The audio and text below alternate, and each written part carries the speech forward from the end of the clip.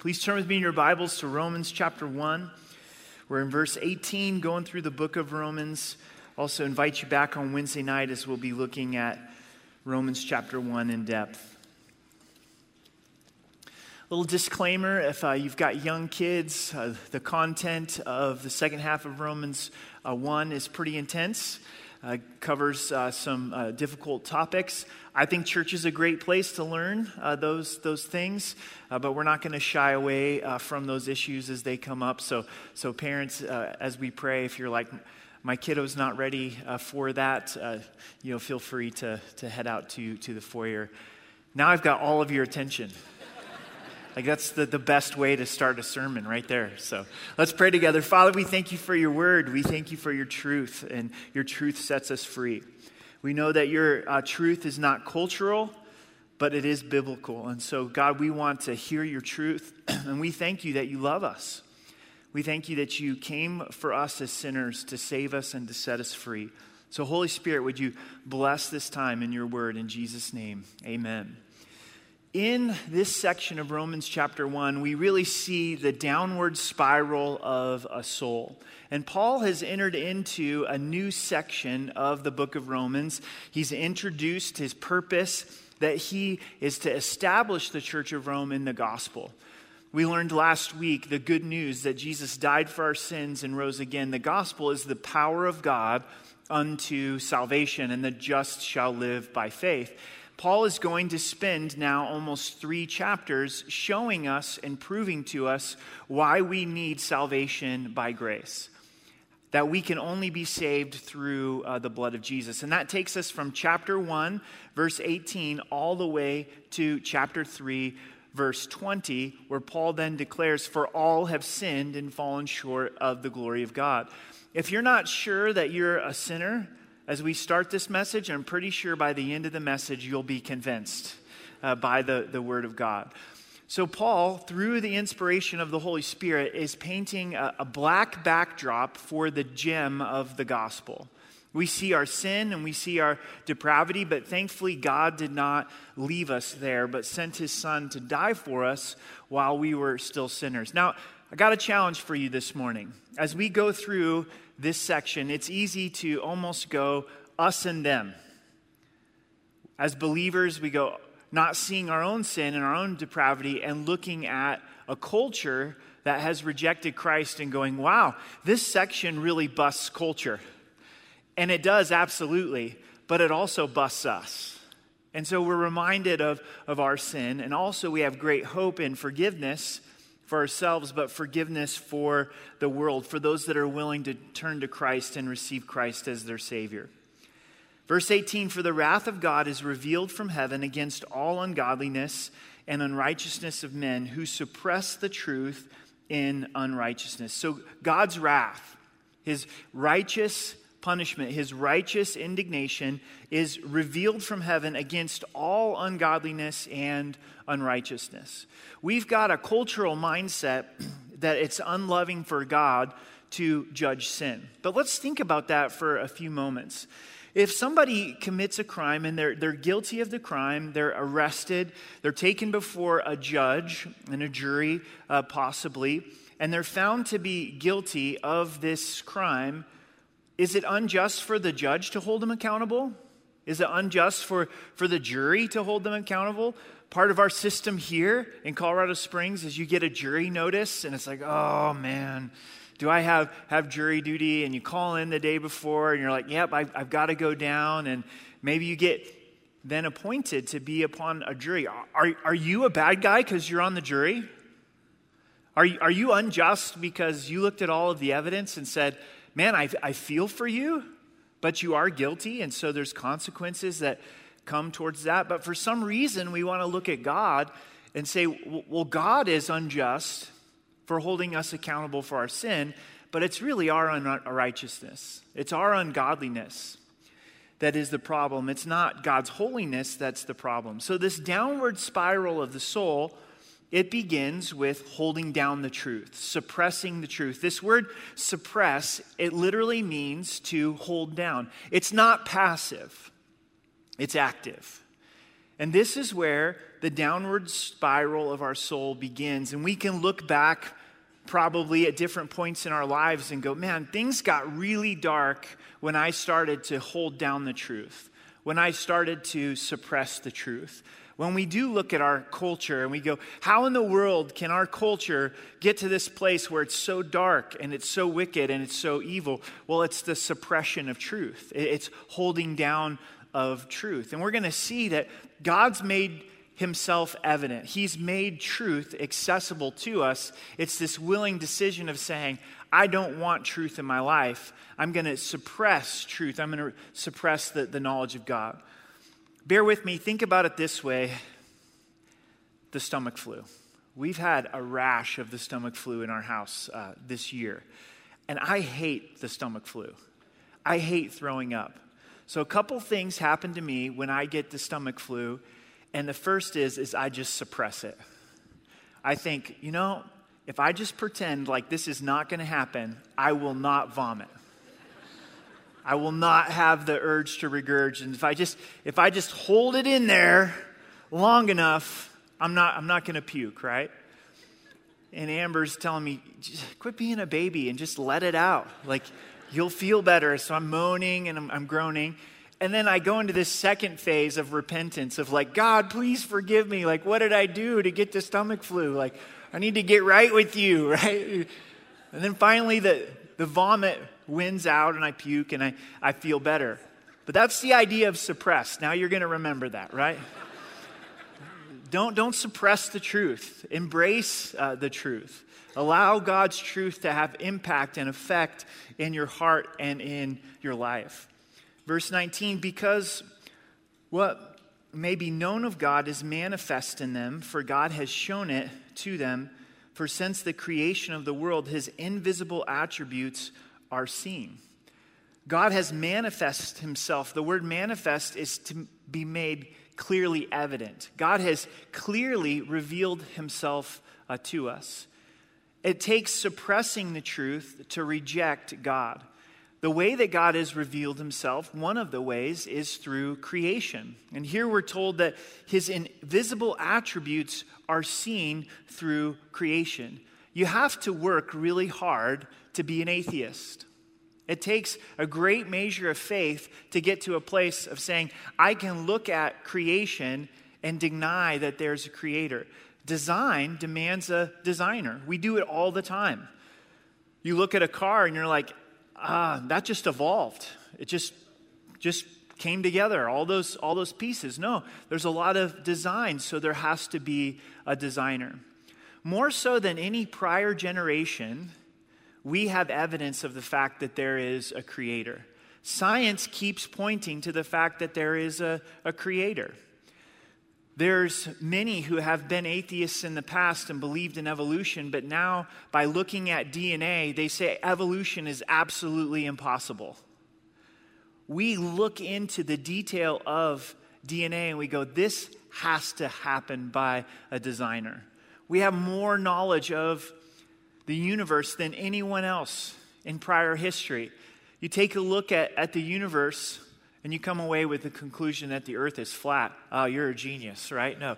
Obviously, the earth is not flat. We've got images of the earth being in a circle. I don't know how that conspiracy theory continues to get movement, but it does. But you look at the Hubble spacecraft and all of the images that are produced from that, and you go, man, there has to be a creator. A sunrise, there's a creator. A sunset, there's a creator. Parents, as you hold your child in your hands, you realize, man, there is a creator. So there's this rejection of the fact that God is the creator, and through his creation, he even reveals his invisible attributes. He reveals his character and his care for us, being understood by the things that are made. So we do understand, but we reject that truth.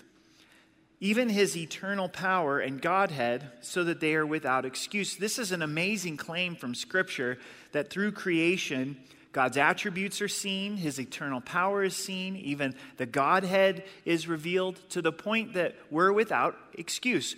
From God's perspective, this is God's word. He says, here I've revealed myself through creation, and if you reject the fact that there's a creator, you're the one that's without excuse. because God has clearly communicated. God has manifested himself to us. Psalms 19 puts it this way: the heavens declare the glory of God, and the firmaments show his handiwork. Day unto day utter speech, night unto night reveal knowledge. There is no speech nor language where their voice is not heard. No culture where the testimony of creation is not heard. Their line had gone out through all the earth, and their words to the end of the world. Verse 21, because although they knew God, they didn't glorify him as God, nor were thankful, but became futile in their thoughts, and their foolish hearts were darkened. So they knew God, there's this knowledge of God, but they didn't acknowledge God. This is the refusal to acknowledge God for who he is. Didn't glorify God as God. God's revealing himself, but there's this conscious decision that says, I am not going to give glory to God. I'm not going to acknowledge him for who he is. I'm not going to acknowledge the Creator. When we do examine our culture and we go, how did our culture get to the place where it is? Well, walk through Romans chapter 1. There's this suppression of truth, this holding down of truth. And then culturally, there's this rejection that God is the Creator. We don't want God to be part of education. Let's kick God out of our schools. Let's teach kids that they've evolved. And then we're surprised that they act like animals, right? It's huge for our worldview if we understand I'm created by God. Those around me are created by God. So there's this refusal to give glory to God. There's this refusal to acknowledge the Lord. Even as believers, we can get to a place where we begin to drift from the Lord if we're suppressing truth. There's truth that God's convicting us of, and we're holding it down. We're not giving God glory that he desires. Then we see that they're unthankful, nor were unthankful. And the result of being unthankful is futile in their thoughts. The word futile means that it can't produce anything. Can't produce anything of benefit or worth or good. And then their foolish hearts were darkened. This has a huge effect to suppress the truth, to refuse to acknowledge God, then to be unthankful. It's easy to give ourselves the pass on grumbling and complaining. I kind of feel like maybe one of my spiritual gifts is grumbling and complaining. There was a season in elementary school where my parents were giving us some incentive. And for my brother, it was like, hey, if you can stop biting your nails for a month, you'll get this mini Pac-Man game. It was pretty cool. And for me, it was like, Eric, if you can stop complaining for a month, you'll get a mini Pac-Man game. I never got the mini Pac-Man. I never even came close. I mean, I didn't even get to a week, right? And to this day, I can wake up and tell you the 10 things that I hate. And the 10 things I hate about you. And the 10 things I hate about this world. I mean, I can just really get going. And I've just gotten out of bed. And I feel it in my soul when I let that run wild. When I just grumble, complain, mumble, all of the things that I don't like. You know, maybe pessimism really comes my way. When we walk in that place of being unthankful, there's a darkening of our hearts. How do you know if you're in the will of God? If you drive a Honda Accord or a Honda Civic, is that the will of God? Like, you should drive this car or be married to this person. We know as believers, God wants us to be married to another believer. Or is it working at this job? I know I'm in the will of God because I work in this job. You know what the Bible says about the will of God? You know you're in the will of God if you're thankful. In everything, give thanks, for this is the will of God in Christ Jesus our Lord. It's God's will that we would be thankful. So how many days of my Christian life have I spent outside of the will of God? Right? Today, this Sunday, the last Sunday in February, we can be in the will of God if we choose to be thankful. Something happens to our minds. Something happens to our hearts when we choose to walk in unthankfulness. Remember, we have a loving Father that wants what's best for us. Jesus told us, know the truth, and the truth will set you free. The abundant life comes through being thankful. Focus on 3 things every day. I'm going to make a point to be thankful for 3 things in my life. It's so easy at work to grumble and complain. All the things that you don't like, and that seems to spread through the workplace. Instead, choose to focus on the things that you're thankful for. I think since 2020, grumbling and complaining has multiplied. It's like grown legs. There's so many things that we can focus on to be unthankful if we're not careful. But thankfulness is truly what God has for us. Another step in this downward spiral is professing to be wise, they become fools. Our culture pretends to be very wise. Our culture pretends to understand everything about sexuality, to understand everything there is about God. Either there's no God or there's not one true God. You get to choose whatever works for you. You can go to many universities throughout our country, and there's going to be many that profess great wisdom, but then when you listen to it, you go, that doesn't line up with the wisdom of Scripture. It doesn't line up with the wisdom of God. Professing to be wise, they become fools, and pride has a consequence.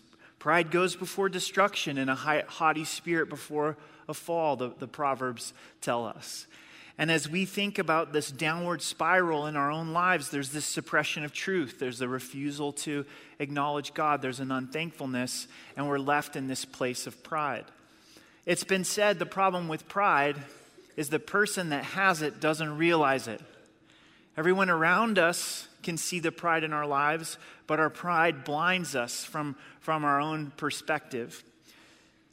Going on into verse 23, and change the glory of the incorruptible God into an image made like corruptible man, and birds and 4-footed animals and creeping things. So changing God's glory. Changing God's glory that's incorruptible. Thankfully, God's glory is incorruptible.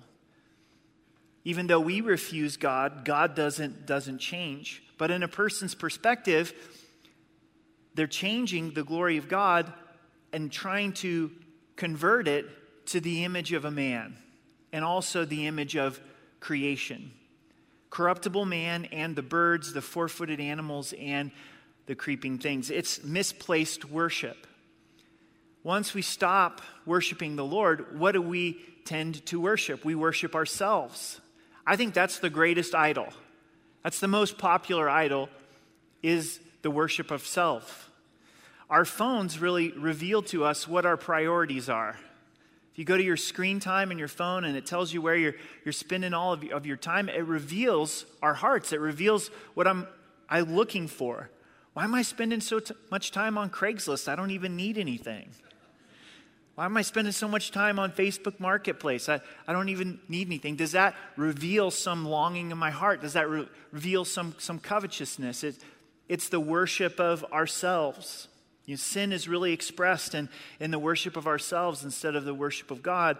But then also to worship creation instead of the Creator. Anthropology shows this throughout history, that man tends, when they reject God, is to make idols of themselves and of creation, to begin to worship the animals instead of worshiping God. I like animals. They're okay. I'm not an animal person. I'll admit that to you this morning. But why would you want to worship an animal over God? I mean, birds are cool, but really? It's like dogs are cool, but really? We're going to worship the animal kingdom? We're going to care more about these animals than a relationship with the living God. Now notice the result of this. In verse 24, therefore God also gave them up to uncleanness in the lusts of their hearts, to dishonor their bodies among themselves. This is the perversion of life. This is sexual depravity. This is the downward spiral. These decisions have consequences: suppressing the truth, refusing to acknowledge God, being unthankful, beginning to worship ourselves and idols. Then eventually this affects our behavior. And God confirms our decision, and he says, okay, I'm going to give you over to the lust of your heart. This is what's in your heart. This is what you've been longing for. And so now you get to have it and begin to dishonor each other through their bodies through sexual sin. Kent Hughes puts it this way: man-centered idolatry leads to dehumanization of one another. Man-centered idolatry leads to the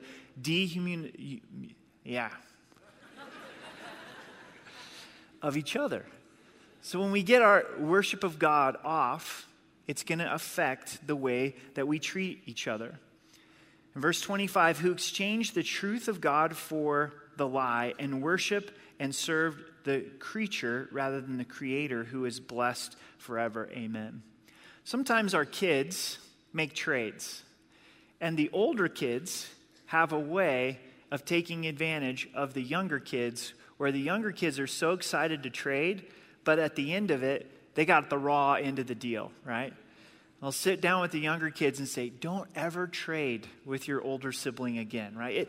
It's kind of the way of older siblings, right?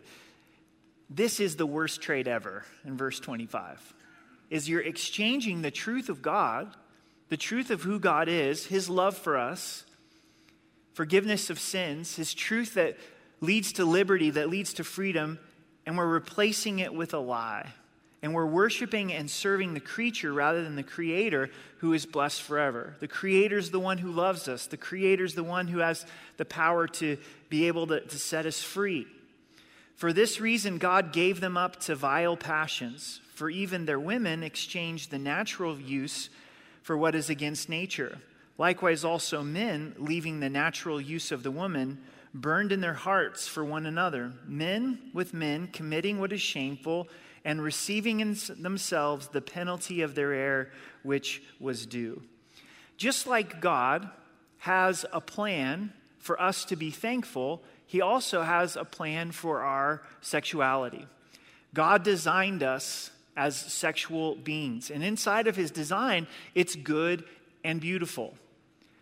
In Genesis, the first few chapters, God creates Adam, and Adam's alone. God says it's not good. God creates Eve.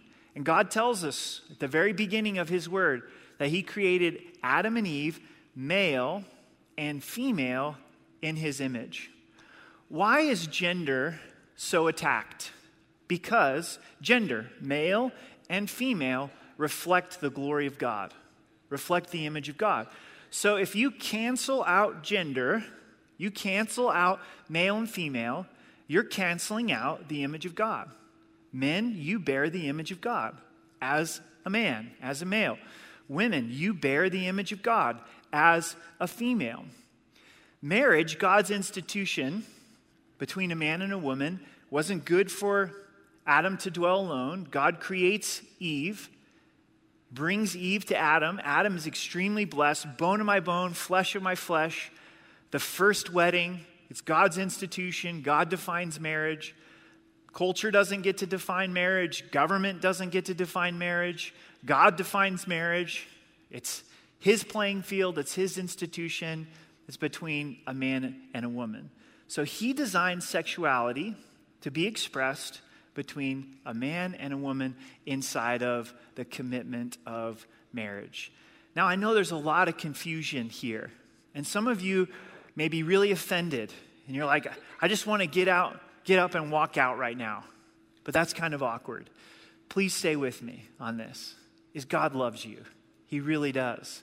And he's got a great plan for you inside of sexuality. And it begins with accepting of saying, okay, God's created me male. I don't get to choose. I don't know what gave us the idea that somehow we get to choose gender. God chooses that for us. So this is an argument that I have with God. God, you created me male. Ladies, God created you female. I'm accepting the gender that God has created me, and I want to bear his image.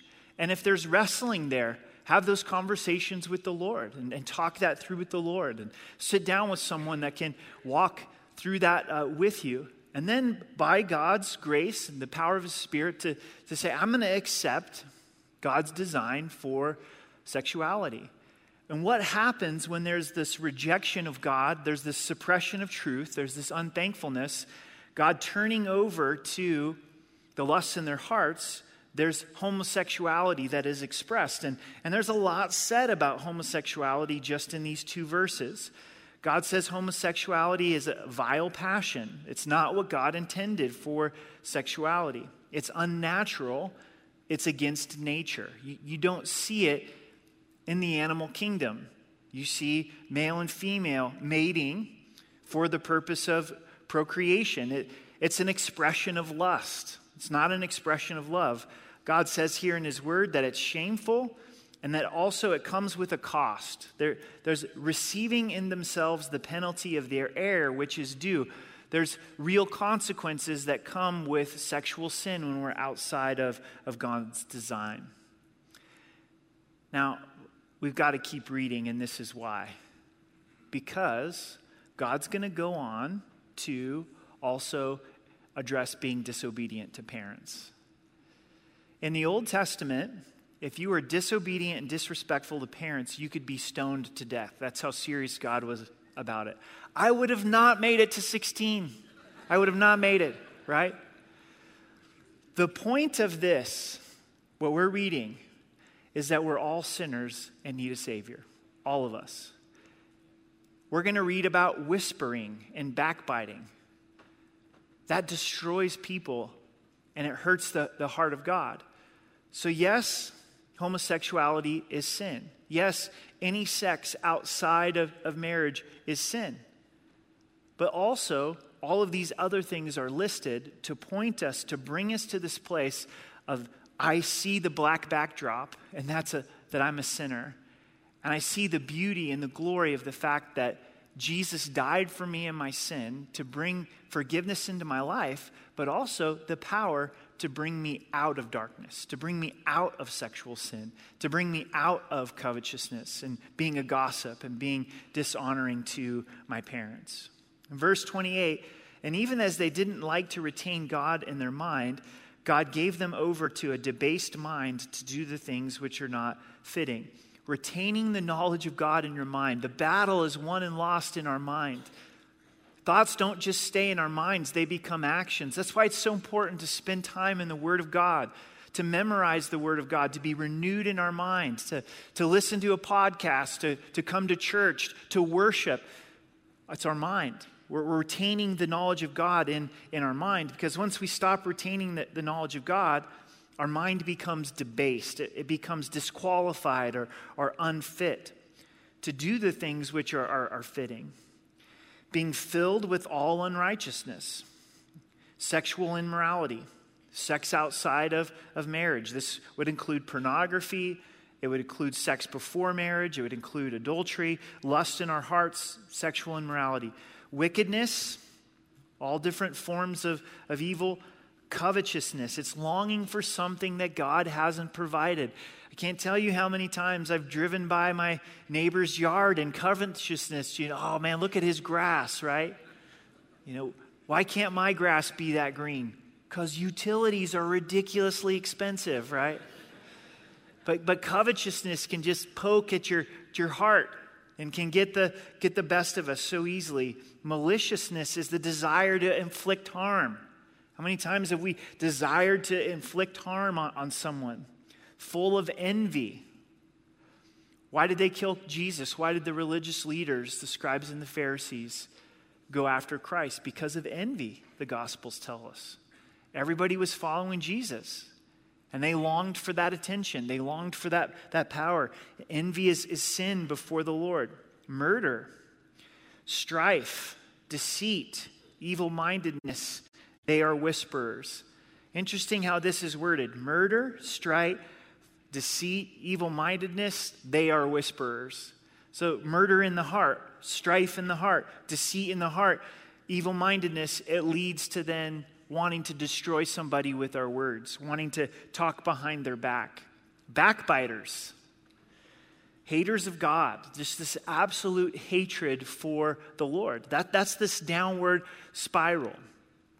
How do we get a culture that hates God so intently? Well, it's been a process. Suppressing the truth, refusing to acknowledge God, being unthankful, exchanging the truth of God for a lie, and then it results in this hard heart towards the Lord. Violent. We live in such a violent culture. Sometimes it's just overwhelming to watch the news. I remember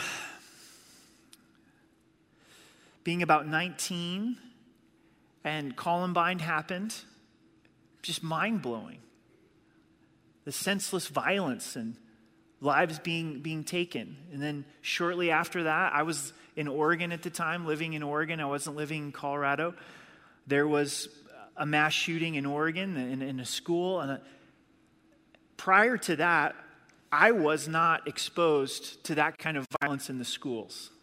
That someone would just go in, a student would go in and kill fellow students and kill teachers. And man, it's really digressed, hasn't it? How have we gotten to the place where we all know, man, a mass shooting could happen anywhere, anytime, and people decide, I'm going to kill people that I've never even met. Well, it's Romans 1 played out. It's violence getting the best of us because we've rejected the Lord. Proud, boasters, inventors of evil things, disobedient to parents. And again, we kind of like to rack and stack sin, don't we? Well, this sin's got to be a lot worse than that sin. Whispering and backbiting, that's not too bad. Disobedience to parents, everybody does it. But God puts it all in together. It's all unrighteousness. All of us are at a place where we need a Savior. Undiscerning, untrustworthy, unloving, unforgiving, unmerciful. Sounds a lot like our culture. If you haven't been busted yet, 32 will get you. Who, knowing the righteous judgment of God, that those who practice such things are deserving of death, not only do the same, but also approve of those who practice of them. So there may not be the practice in our lives, but we approve of somebody else doing it, and God says you're guilty. To approve of is to agree with, to take pleasure in. I'd never do that, but man, I'll sure watch somebody else do it on Netflix. I'm not planning on committing adultery, but I don't mind taking pleasure in it through a movie. I don't plan on killing anybody, but man, I'll take pleasure in it in a movie, that approval of it. And God says we're guilty before a holy God. Now, we can't stop here. If we stop here, this is the most depressing sermon you've ever heard in your life. As we go through the first few chapters of Romans, I want to keep the end of Paul's argument in view. So would you turn with me to Romans chapter 3 and look at verse 23. Romans 3:23.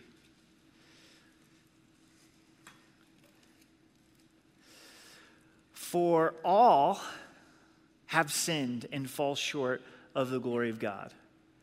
We get the depth of that after studying Romans 1. We're going to get even more depth of that studying chapters 2 and 3.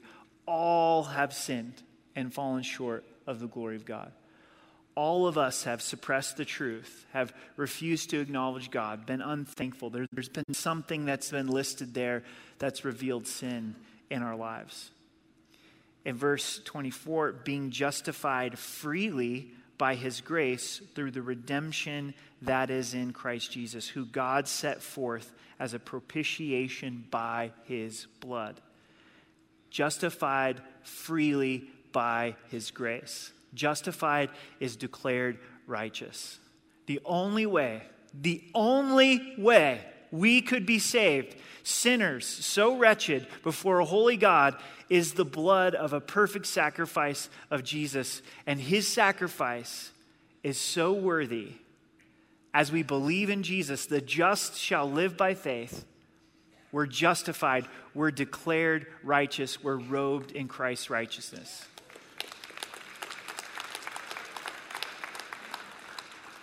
He's the propitiation for our sins. That's a big Bible word. And what does it mean? To appease the wrath of. Jesus took the punishment for our sins. So for us that do know the Lord, this humbles us. It reminds us of our sin in a good way. It brings us afresh to the foot of the cross. We're like, I don't have anything to stand on. except for the blood of Jesus. The gospel impacts our hearts, and we say, Lord, by your grace, would you keep me off this downward spiral? I don't want to suppress the truth. I want to embrace the truth. I don't want to refuse to glorify you. I'm going to choose to glorify you. Not to earn or deserve salvation, but because I'm saved. Lord, help me to walk in thankfulness. Lord, help me to walk in sexual integrity the way that you have designed for us to live, because you have saved me. As you hear this message, if you're in a place of going, could God forgive me? The answer is absolutely yes, if you haven't received Christ as your Savior. A few more pages into Romans 5:8, the verse that changed my life, but God demonstrated his love towards us, and while we were yet sinners, Christ died for us. So yes, there is the downward spiral of the soul, but we don't have to stay there.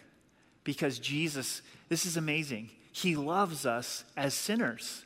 While we were sinners, he chose to give himself upon the cross so that we could be forgiven. So how do you get saved? Through faith, by repenting of sin and believing in Jesus, believing that he died for you and rose again, inviting him to be the Lord of your life. I believe that you know whether you've trusted Christ for salvation or not. And if the answer is no, then this morning, turn and receive Christ. Just a moment, we're going to stand. There'll be a prayer team here in the front. Come down and let us know, I'd like to receive Christ as my Savior. Online, you can respond to the gospel. The important thing is to see your need. In order for the good news to be good news, we have to understand the bad news. And the bad news is we're sinners and we've fallen short of the glory of God. But the good news is that Jesus has died for our sins and he has rose again. Would you stand with me and let's pray together.